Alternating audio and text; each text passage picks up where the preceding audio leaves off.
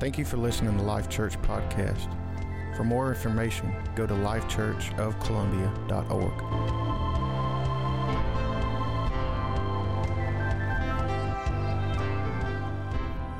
Okay, y'all ready to dance? Yeah, it's 7:05. All right. It's good to see all of y'all. Is everybody having a good half a week so far?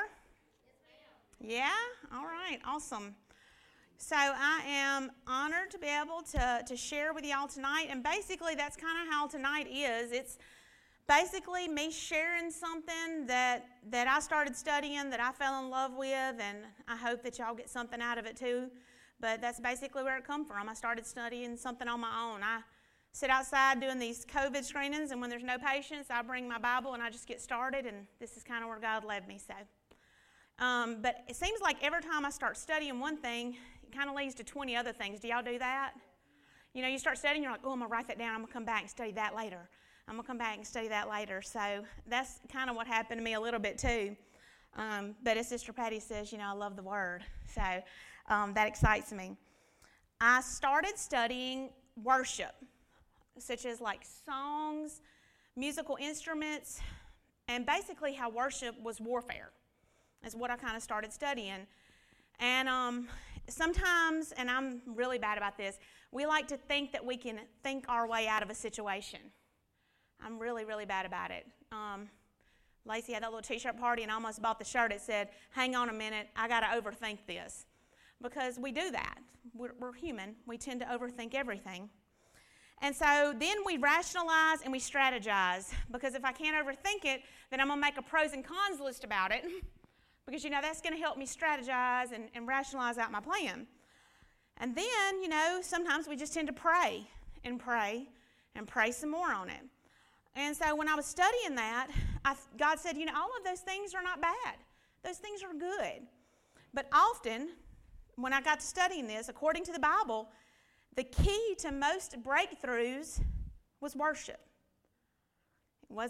It wasn't just sitting down and analyzing it. It wasn't overthinking it. I mean, don't get me wrong, it's not. But the key was worship. Every single time a biblical breakthrough happened, you can always trace it back to some sort of worship. And so often the worshipers were sent out first in the battles.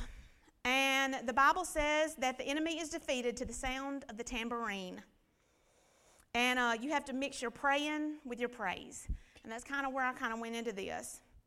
Before I get started, though, the very first scripture that I thought about whenever I thought about musical instruments and those type of things is, and I taught a lesson on this before, is about, I'm sure y'all know which one I'm talking about, but it's talking about the clanging cymbal. And if you think of a musical instrument and you hear that clanging cymbal, that scripture just kind of makes you go, like that. Because I want to make sure from the very beginning that I say this. It does not matter what type of worship you're into. If you don't have faith and love behind it, then you are a clanging cymbal. Okay? So every single thing that I'm talking about right here with worship has faith and love behind it. You can't play this sort of thing out empty-handed. You can't. It's just like if somebody hands you an instrument and tells you, if I hand Donna the fiddle and say, get after it, Donna's not going to know what to do. But if Donna has the faith that Donna can do it, the love of God in her, and she studies and gets there, she's going to eventually be able to play that.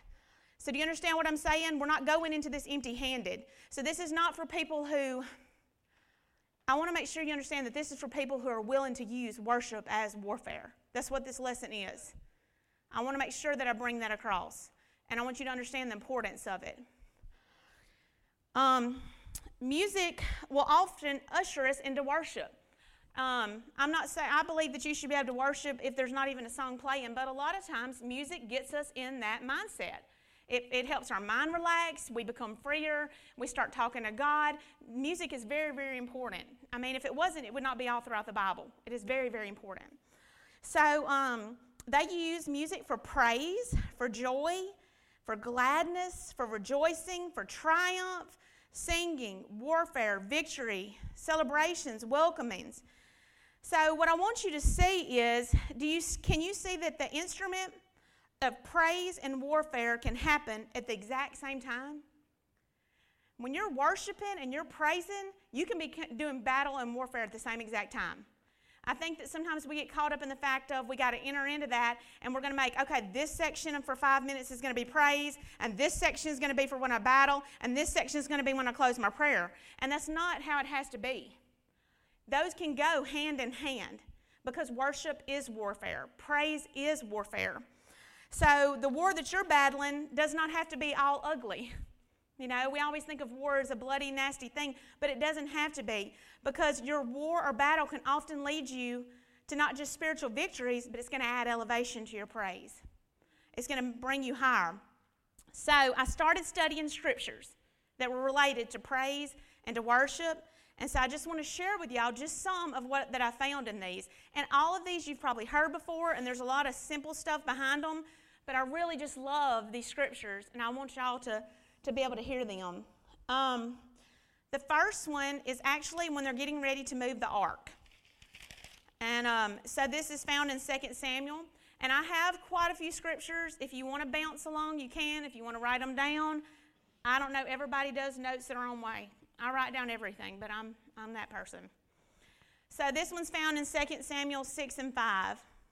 And I just want to share that one. It says, David and all the people of Israel were celebrating before the Lord, singing songs and playing all kinds of musical instruments, lyres, harps, tambourines, castanets, and cymbals.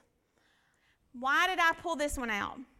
Right there, what does it say? It says, David and all the people of Israel were celebrating and playing what? All kinds of musical instruments. Why did that ring a bell with me? This is what I want to tell. He wasn't satisfied with mastering one thing. He sought to learn many.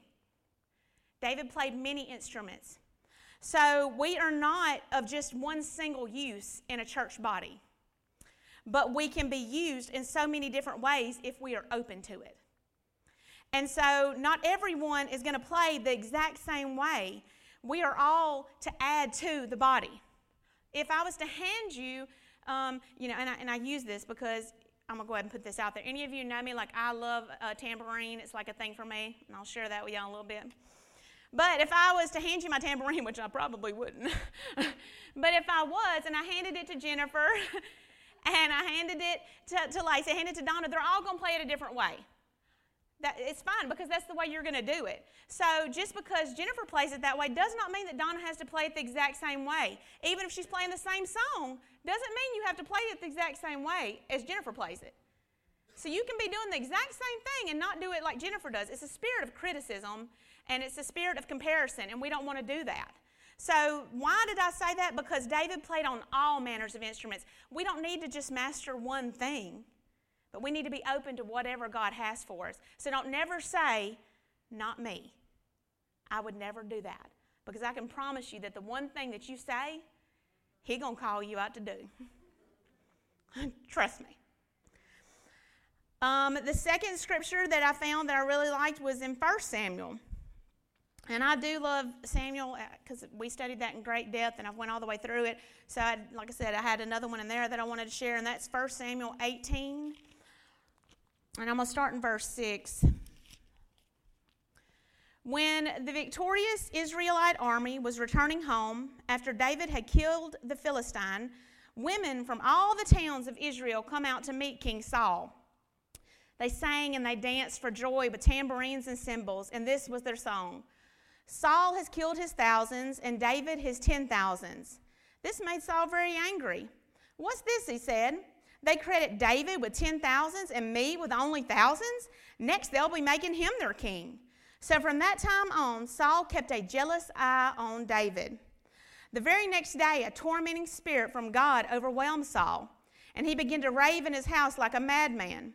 David was playing the harp as he did each day, but Saul had a spear in his hand, and he suddenly hurled it at David, intending to pin him to the wall, but David escaped him twice.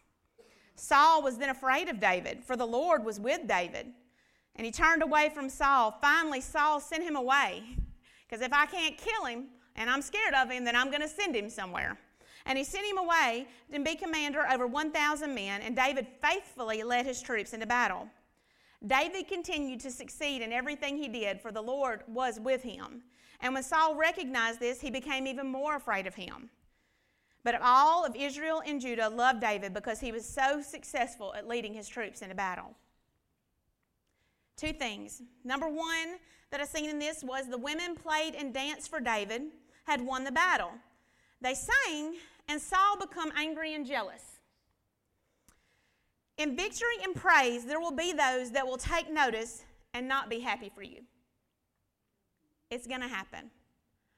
When you're singing and you're at the top of your game and you're victorious in praise, don't think that everybody's going to be happy with you. They're not going to be. So they will not understand where your blessings come from. And I found a thing today whenever I was studying, and that kind of went along with that. And it said, the way you praise the Lord will never make sense to them until they hear the story behind the praise, yet some will still not understand. So they may not understand the way you praise because they don't know the story behind the way you praise. They're not going to understand your dance. And these ladies, though, they recognized David's victory. They recognized it was a victory for all of them. It wasn't just a victory for David. They rejoiced in it. But Saul, the same very thing that these ladies come out of their houses dancing, playing tambourines and cymbals and was so excited for, Saul saw as a threat. Do you see what the difference is? Perspective and how you're looking at things and what type of mindset you were into. Because you can look at your brother or your sister in Christ and say, they shine, we shine, everybody shines. Or you can look and use the spirit of comparison and see them as a threat to you. And that's not what the body is supposed to be like. The second thing in this says that David, I love this, kept playing his harp as Saul hurled not once, but it says twice at him. Don't stop your praise just because someone is hurling arrows. God was with David and God is with you. Just because somebody says, I can't believe that she did that. Can you believe that she got up there and that she done that?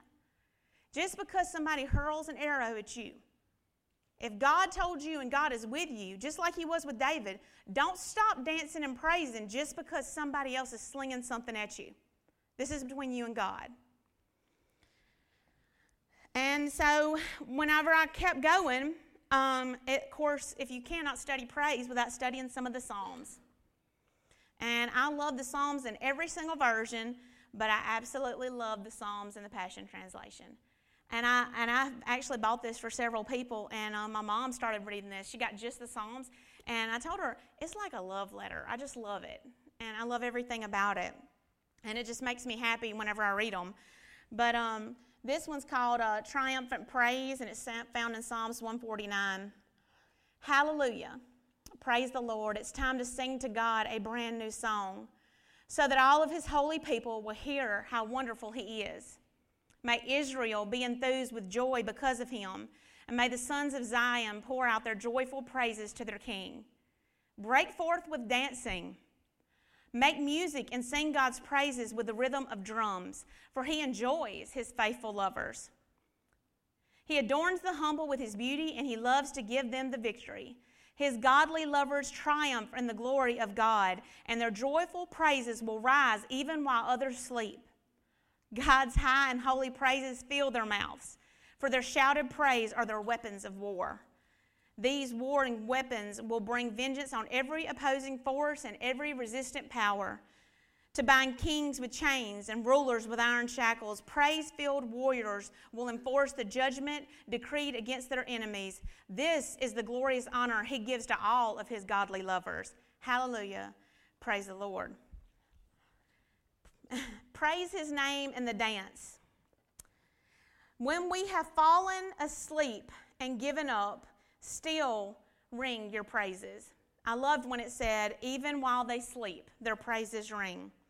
Because God enjoys our faithful praise. You see, saints sing. We not only sing for salvation, but we're also singing whenever God brings judgment even upon us. Because there's no better way to be whipped than by Jesus. So we have to praise him for every single bit of it. If you turn and you go into the next psalm, as a matter of fact, 150, it's called the Hallelujah Chorus. It says, Hallelujah. Praise the Lord. Praise God in his holy sanctuary. Praise him in the stronghold in the sky. Praise him for the miracles of might. Praise him for his magnificent greatness. Praise him with the trumpets blasting. Praise him with piano and guitar. Praise him with drums and dancing. Praise him with the loud resounding clash of cymbals.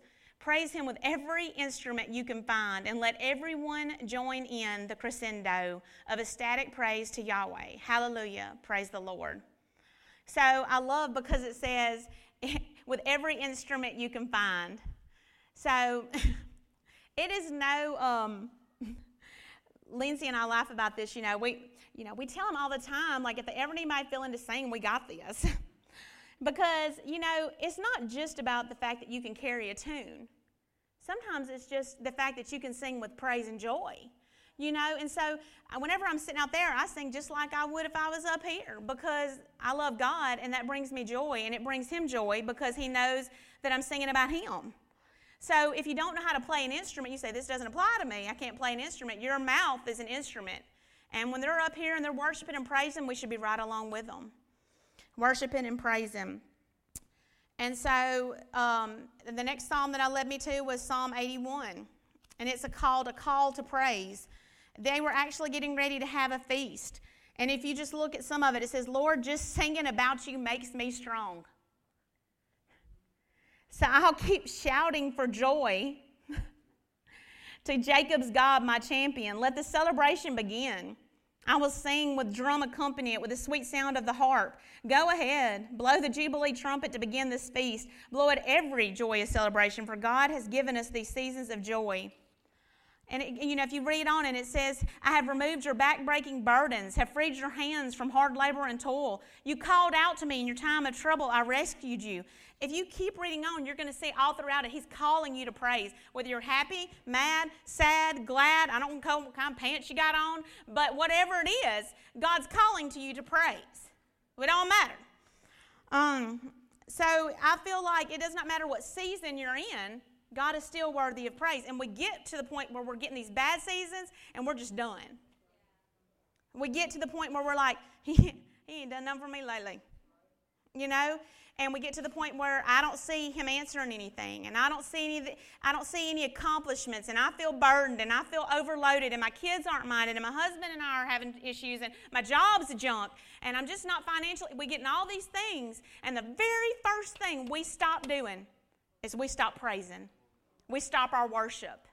And our prayers, because we stop our praise and worship, our prayers become something that we are doing out of an obligation instead of something that we're doing out of a desired need to see him meet it. Do y'all understand what I'm saying there? Like, do you ever notice that if you go into prayer and you're excited and you're so happy God has done something, boy, we are all over the place. Yes, Jesus, thank you, God. Thank you, God. Hallelujah. Yeah. And then if we're not getting answers, we're like, well, Lord, I don't know when you're going to come. I don't know when you're going to meet it. We tend to get down. And God doesn't want us to be that way, because the fact that we woke up that morning and had a breath in our bodies is enough.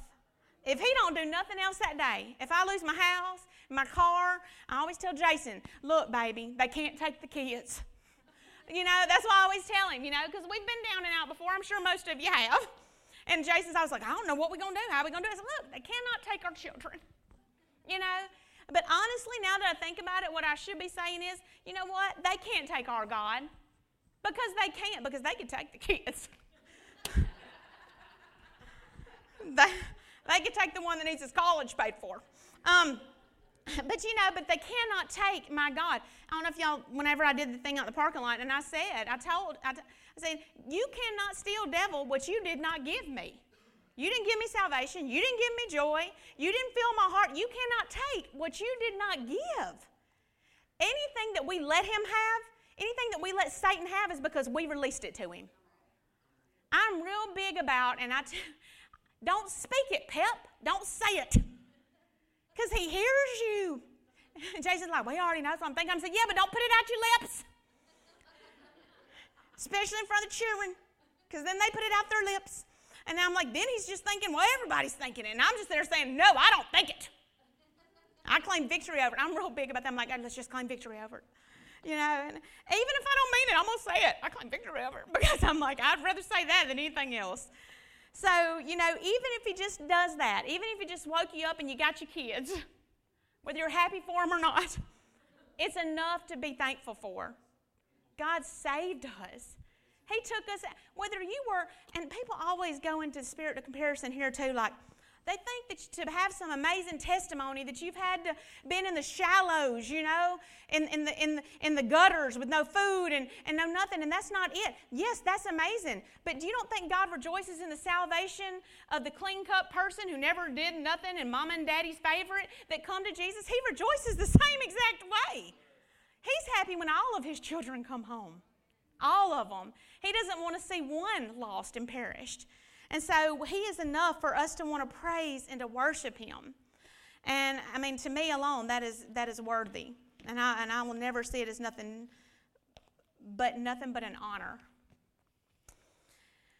Isaiah 30 and 32, it says, "And the Lord strikes them with his rod of punishment. His people will celebrate with tambourines and harps. Lifting his mighty arm, he will fight the Assyrians." So it's saying right here that an enemy is defeated with the sounds of a tambourine. In your praise, you're slaying giants. When you're praising God through everything that you're going through, you are slaying giants. You are defeating things that are coming against you, whether it's in your spirit, in your mind, however you choose to see it.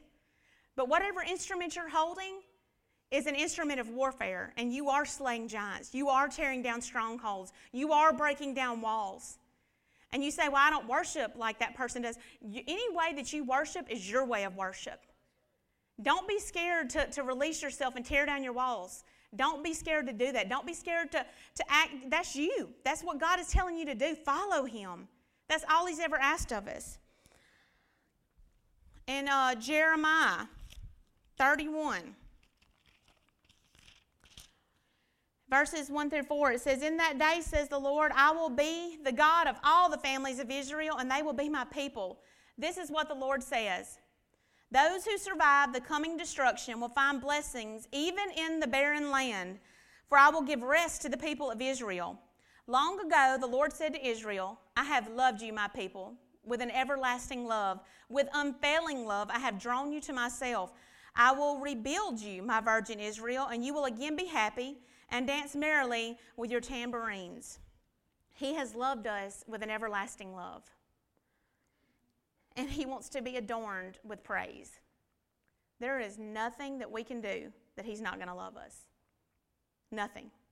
There's nothing. We can never go too far that he will not always allow us back home. And I think a lot of people get stuck in that mindset too. I've gone too far.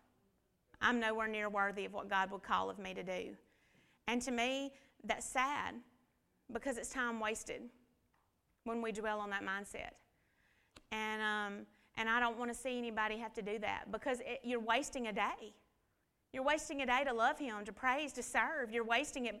Why? It's just like me saying, well, I stink today because I've been outside working in the yard. I'm going to stink tomorrow, so I'm just going to lay here in my bed and not take a bath and continue to stink. Nobody around me is going to appreciate that. Probably not Jason.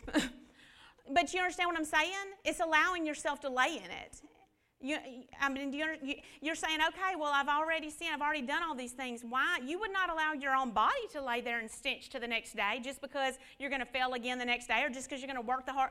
No, you're going to take a bath at night, So it's just like the same thing with God. He does not want us to waste away and be like, well, I've already come this far. He doesn't want that. He wants us to always come back.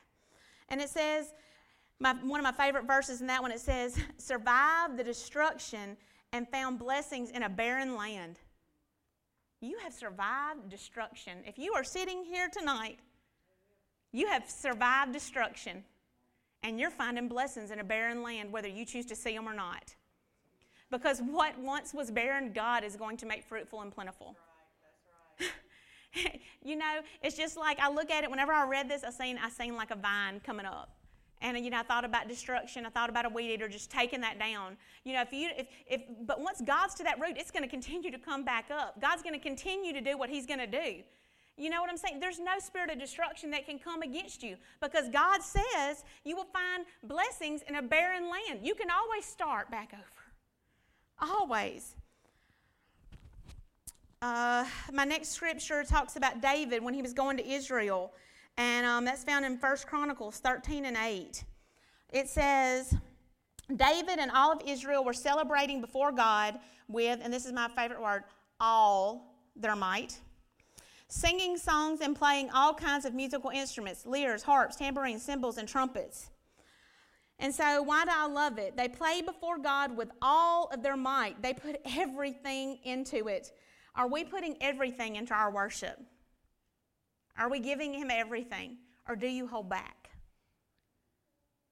I had to ask myself that. Do we put everything into the worship? And we've talked about this before when I think we were at a home night at Lacey's even, and we were talking about things that had happened, and somebody said, well, we were sitting there, and I felt like I needed to do this, but I didn't.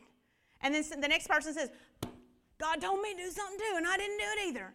And then I think, wow, we sit there and we let you kind of let your spirits get hindered because you think this is odd, this is different. But if God calls you, then that is what you're supposed to do. And so it says, worship in the Old Testament was more than a sober religious exercise. It should not become a religious exercise. You should not walk in and do the automatic elevation. If so, then we could all come in here with strings attached and God could play us like a little puppet master back and forth. That's not what He wants. And I'm sure y'all have seen the thing where they said, how do you praise? And I think I said to the girls before, everybody praises different. If you've ever watched that comedian, because you got the people, it's like cradling the baby, touchdown, you know what I'm talking about, YMCA, you know what I'm talking about, like there's all different forms of worship. Everybody worships different. Sometimes I look up and I think, boy, you sure look stupid because, they're sitting up there and they're talking and I'm like, yeah, you, and I'm pointing number one and Jesus thinking, girl, I don't need the Lakers fan club up here. I'm just like, number one, yeah, Jesus. But it's me and that's what I felt at the moment, so I roll with it, But I'm just saying there's all different forms of worship. So don't think that your worship looks silly. As a matter of fact, the very, very best thing you can do is close your eyes and don't look around you and just get with it.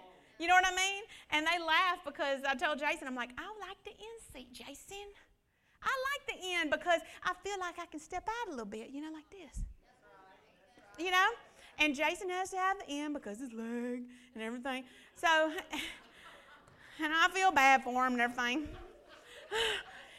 Because he's my husband, I love him and everything. And so the other day when we all got up in here, I knew I was having a good, I woke up and I was just like, boy, I just can't wait to get to church, So we come in, and of course, Jason has to have the end seat, and I got to sit next to him because you wives, that's what we're supposed to do. Have a seat next down to your husband. He's the head of the house and all that good stuff. Okay. So, y'all know the umbrella, God, your husband, then your kids. We've talked about that before. That's how it's honestly supposed to be. God, husband, kids. Man before your children. Well, anyway, so I was sitting there with him, and Griffin was sitting next to me, and I told Griffin, you guys go down. And he's like, what? And Peyton was already mad because he had to sit on the outside of Griffin because it was his turn to sit on the outside of Griffin. And so I was like, you guys go down. I need area. I need space. I need it because I don't know what I'm going to do. I feel happy today. I might just pop one of y'all. I don't mean to. And Griffin's like, okay. And then when we stand up to worship, they slowly start creeping my way. And then I'm like, if I hit you, I don't care because, I warned you. I warned you about my spirit of praise, because I don't want to hinder it. I warned you that I was in a very good mood today, and I'm probably going to do my thing. And so they worshiped with all of their might. It was not a religious exercise. They didn't walk in, as soon as the chorus starts, you're like, yes, Jesus, yes. But when the chorus is over, your hands come down. Okay, that we don't raise our hands unless it's during the chorus. You ever see people like, yep, chorus, down. Oh, it comes the chorus. And then you go back down. And that's not what God wants us to do. It's not a religious exercise. David had exuberance as he worshiped God with dancing and music, as approved in Scripture. Our worship should reflect a healthy balance. Sometimes it needs to be reflective, excited, glorious. Sometimes it needs to be somber. There are times when all I can do is grip a pew and hang my head and just talk to God. I'm still worshiping my way.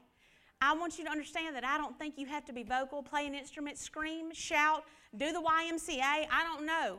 I don't think that. But I'm telling you in that moment, however you choose to worship is the way you were meant to worship. if you choose to bow your head and just hang to the pew, if you choose to sit down and lay your head down and just talk to God, that is your way of worshiping Him. He sees it just as He sees the person that's dancing. It's all good to Him. He loves all of it.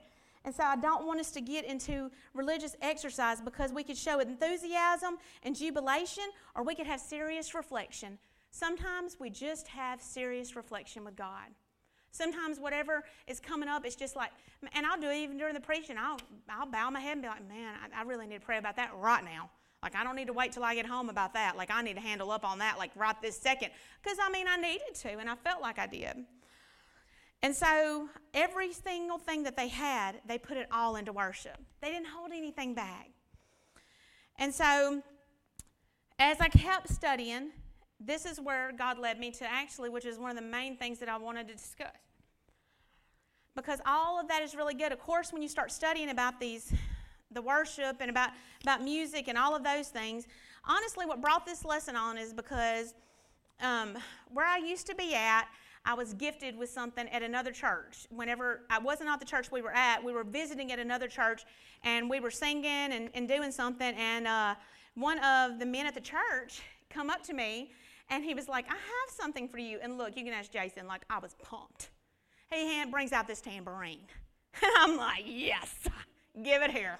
I was pumped about that. And I know that sounds stupid, but it's a thing for me. I just love it. And I've studied a lot on it. So anyway, when I left where I was at, I left my tambourine behind.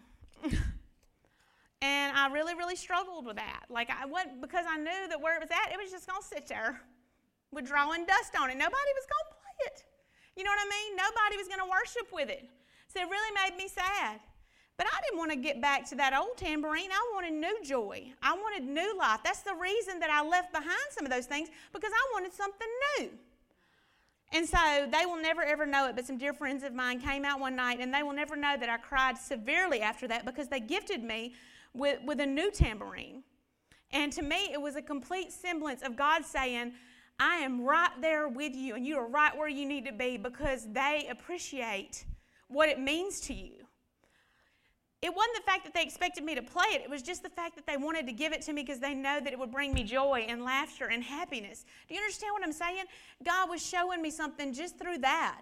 If I don't do nothing but put it on an easel and it sits in the center of my coffee table, it is for me a semblance of joy and God saying, you are right where you need to be. I have placed you there. These people will love you, and these people will become your family, and together you will worship the Lord. And that is what God showed me. And He is continually strengthening those relationships every day. And I'm very, very thankful for it. And so whenever I studied, the first person I thought about, and that's what led me to studying all this, was I started studying on Miriam. How many of you know about Miriam? What all do you know about Miriam? Somebody say it. Speak it out. This is Bible study. Somebody speak it out. What does Miriam do? Does anybody know? Y'all read the Bible. I'm either telling y'all to read the Bible or I'm asking you a question. Y'all read the Bible? Somebody tell me about Miriam. I know my scholars back here to the left know about the Miriam. And Helen, what did Miriam do?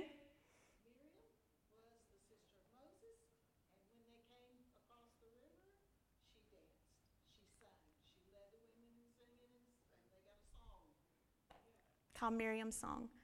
She actually does 3 very pivotal things throughout the Bible, if you've never studied her. And that is honestly what led me to where I was at, because I started studying her one pivotal experience. But man, did God open doors there. So the Moses and the people are getting ready to cross the Red Sea. Actually, God tells Moses to get up and handle his business. If you have not read that story, I suggest that you do it. And I mean exactly that he said that. He told him to get up, quit praying about it, and put action behind it and do something. If you don't believe me, go and look, because he tells him, stop praying and get up and strike at it. Let's do something. And so sometimes God's waiting for us to put our foot out in faith. So that's one of the things that he does. So when all of this happens, you're going to see what Miriam does. So it's found in Exodus, and it's found in chapter 15.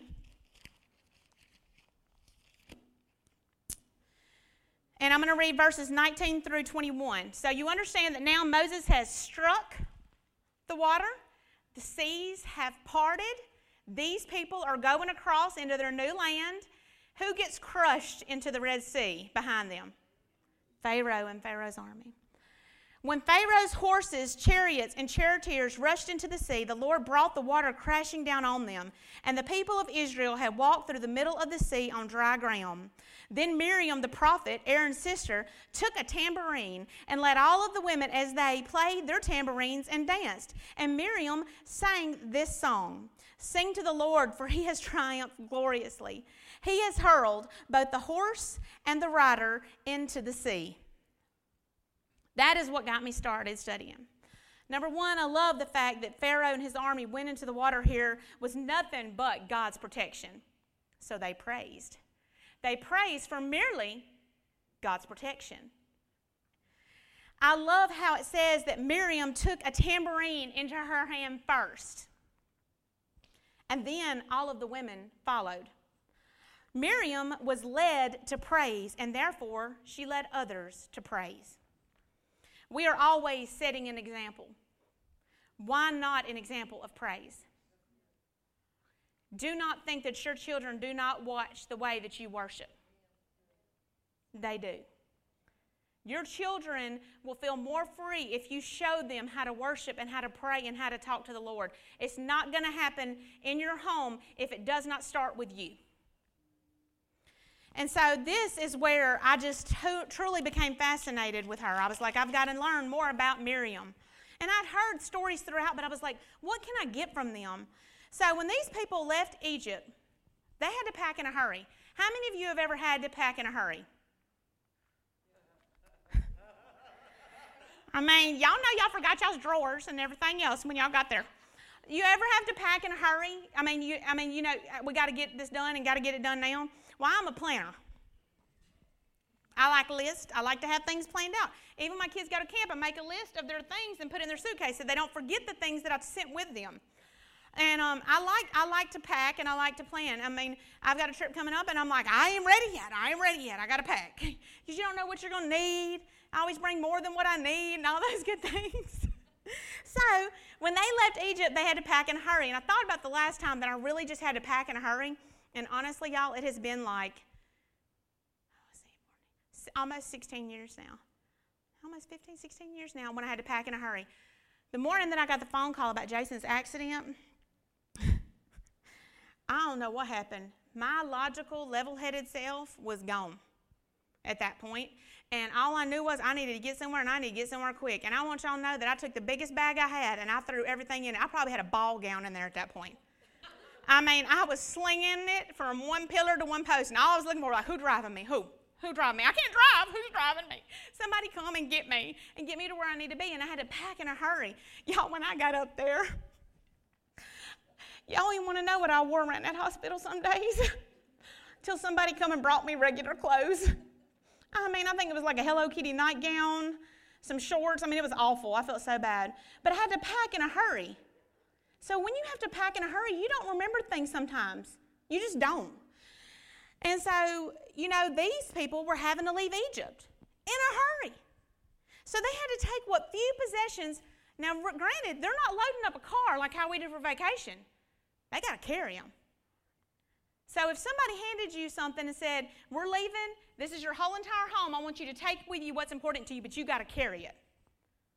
Think about the things that you would take. Think about that. What would you take with you? Think about the things that are precious to you. So you have to take these few possessions. They were being chased as they were leaving. Remember, that's how Pharaoh ended up in the water. They were being chased. So not only are you having to pack what few possessions you have, but you also have a dog at your heels. Now, what does that sound like? It do, girl. Or from the devil, either way you want to look at it, Satan, devil, it's fine. I can go either way. So we're being chased by an Egyptian army. Let me tell you. But both ways, you have an unknown future. They didn't know where they were going. They had no idea. You know what they did? They trusted. They trusted that God was leading them somewhere, okay? So they had no idea where they were going. Their future was unknown. And so they packed and they threw all this stuff in. So when these waters came down on Pharaoh and his armies behind them and they were safe, their past was behind them. And a new future looked bright. This is where the tambourine got brought out. Do you see it? Do you see what I seen in this story? Before they ever left, futures unknown, they packed their tambourines. They packed their worship before they ever. You want me to tell you why? Because they knew they would dance again. Because our God is a God of faithfulness. So when she played and danced, it was not only for God, it was with God. She packed her worship instrument because she was going to worship again. She knew that it didn't need to sit at home unused. She knew that wherever she was going to praise God. She packed it on that journey. There could have been a million things that she could have took with her. A silk headscarf, her favorite teapot, anything. But no, she chose her instrument of worship, her instrument of praise. It was important for her to bring it. So I thought to myself, man, how amazing is that? Here is this wonderful Miriam singing Miriam's song, our tambourine player. But if you get into studying Miriam, and apparently some of you need to, okay, you're going to ask yourself, what else about Miriam? What else can I get from Miriam? Miriam was a natural leader. Natural. It came to her naturally. It was bred into her. The very first incident that you're going to know about Miriam is, okay, y'all, I'm going to teach y'all the Bible lesson since we didn't know this. Okay, y'all remember Moses? Remember he's in a little basket floating down the Nile River? Okay. Miriam was the chick in the bushes, the sister. Does this bring back memories now? Is everybody, okay, everybody's rolling with me now. Look at y'all. It's like coming back to y'all, ain't it? Like y'all been vacation Bible school or something. Here we go. Okay, so Miriam is who's hanging out in the bushes, okay? Watching over her baby brother, okay? So she's watching him as he's in this Nile River. She's going to make a way for their natural mother to still be able to be with him. She was a quick thinker under pressure. While she was watching Moses, and then the princess comes and says, I'm going to take this baby, she thought to herself, I'm just going to act on that. You're going to need a wet nurse. I know somebody. And then you know what she did? She brought her mom in. So her mom, even though she did not want to get rid of, that was what she had to do, she still got to be able to be with her child and to watch it grow up because Miriam was a quick thinker. She was a natural leader. What else did Miriam get to do? She was literally leading the people alongside Aaron and Moses. She was leading people in praises to God. Miriam is known as one of God's prophets. These are major accomplishments. This is a major thing. She's amazing. She's not going to see herself that way. But even the chosen and leaders can fall. While watching Moses, because like I said, she gets to grow up and be with him, while watching him rise to greatness, she was no longer content just to serve alongside him. You see, Miriam's going to get jealous. And she will begin to criticize. And since there were few complaints that she could sling at Moses, she chose to criticize his wife. So just because you may think you're living stellar and you're all good doesn't mean that somebody's not going to attack something around you or someone close to you. It can come from all different directions. You can go from, like Miriam, watching over your leaders, leading others into worship, to criticizing and jealousy. We're all subject to it. If you don't think you are, you haven't lived a little bit. We're all subject to it. The root of the issue is, what is the motive behind the criticism? What is the motive behind the criticism? It's normally something that's going on with us.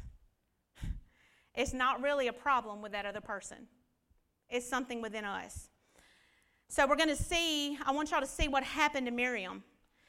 So if you don't think that God is a God who judges and God is not a God who's just, you got to remember, Miriam was a prophet of his.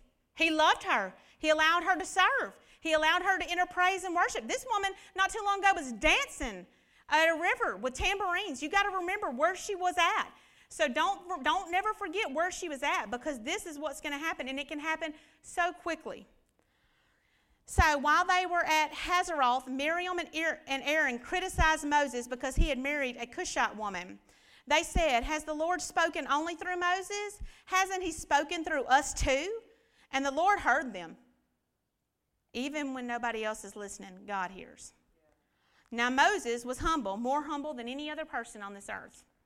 So immediately the Lord called it to Moses, Aaron, and Miriam. He calls down and he says, "Go out to the tabernacle. All three of you." Can you imagine? When I read this, I pictured it, like God was getting on to them. All three of you out to your room. You know what I mean? That's what I pictured. And he tells them, all three of you, get out to the tabernacle. And so then the Lord descended. Here comes God. Like a pillar of cloud, and stood at the entrance of the tabernacle. Aaron and Miriam he called. And they stepped forward. Can you imagine? He's calling your name and you know that he ain't happy. He calls them and he says, Aaron and Miriam. And he said, they stepped forward, and the Lord said to them, "Now listen to what I say. If there were prophets among you, I, the Lord, would reveal myself in visions. I would speak to them in dreams, but not with my servant Moses. Of all my house, he is the one I trust. I speak to him face to face, clearly and not in riddles. He sees the Lord as he is. So why were you not afraid to criticize my servant Moses?" The Lord was angry with them, and he departed. And as the cloud moved from above the tabernacle, there stood Miriam, her skin white as snow from leprosy. And when Aaron saw what had happened to her, he cried out to Moses, "Oh, my master, please don't punish for this sin we have so foolishly committed.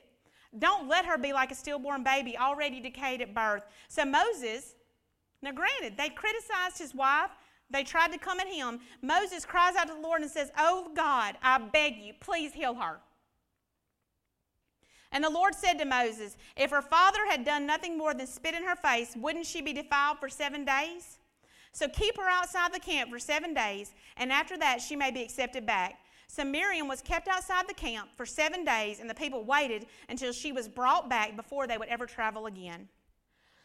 She didn't realize that in trying to tear down Moses as a leader, she was tearing down God. When you tear down God's leaders and you criticize God's leaders, you're tearing down God.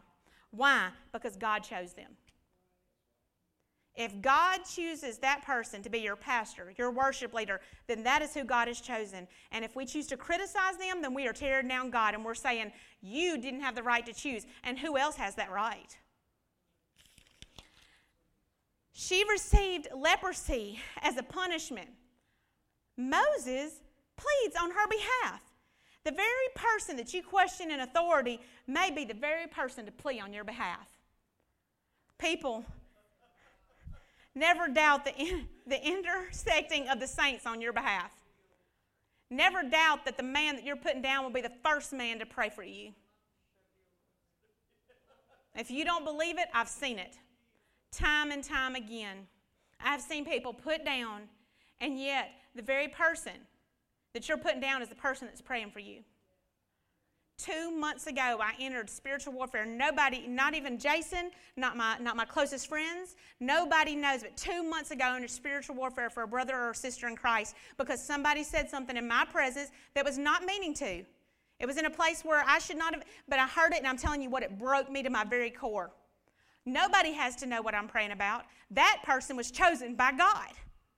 That person should still be prayed for and loved. It is not in our place to sit in judgment. God alone will do that. My job as that person's sister is to intercede and pray for that person and say, if it is God, help them. If it's not God, make it right. That is our job. That is what we're supposed to do, and we're supposed to do it with loyalty. The punishment that you've seen right here whenever Moses starts interceding on her behalf is that it got shortened to 7 days. God was lenient on her. God set her aside for 7 days, and then he restored her health. But you know what it doesn't say he done? So don't think that he still doesn't know, because he still did not say, it never says that her influence was again blessed by God. You never read about her again being influenced by God. He restored her health, but he never ever put influence over her again. As a matter of fact, we need to remember that God above is the one who gives us talent and importance. It's Him. We also see in verse 15 that they waited on her 7 days before they traveled again. Moses could have said, she's got to hang out here for 7 days. I helped her. I got her back where she needed to be. So let's roll on down towards the promised land. But he didn't say that. They waited 7 more days. They waited on her. Don't leave your people behind because they've done something that you're not proud of. Because God's restoring in 7 days. If He can restore somebody in 7 days, then why can't He restore somebody that you know? To me, this is a caution not to leave the others behind, because if God chose to forgive them and restore them, then so should we. Who are we to say that God cannot restore that person? We can't. Because how were we when we were the person that somebody said, oh, that person will never change. That person will never know God on that level. We were the people that got restored by God. It's also important for you to note something else. Miriam died before she ever reached the promised land. And I can tell you scriptures about that, but she did. She died before she ever reached the promised land. Like Miriam, if we don't continue to use our praise as warfare, if we lay down our tambourines, then we will not see the promised land. Rather better to live in a continual spirit of worship than to never reach glory. Sometimes people say, I have prayed and prayed and prayed and nothing, but have you worshiped? Because sometimes your prayer is not being interceded because you haven't chose to worship yet. And so God has shown me throughout this study that I have things in my life that I'm praying for. I want them to happen so bad. And I'm just constantly interceding with God. People that I love, people that I'm close to, people that I want to see. And God said, you have prayed, you cry your tears for them, but have you worshiped for them? Have you worshiped in their place and said, they can't worship, but I'm going to worship for them. They're not in a healthy mindset yet, Lord, but I'm going to dance for them. But I'm going to sing for them. But I'm going to intercede for them because I want them restored. So God really, really put it on my heart. He said, you got to use worship as warfare.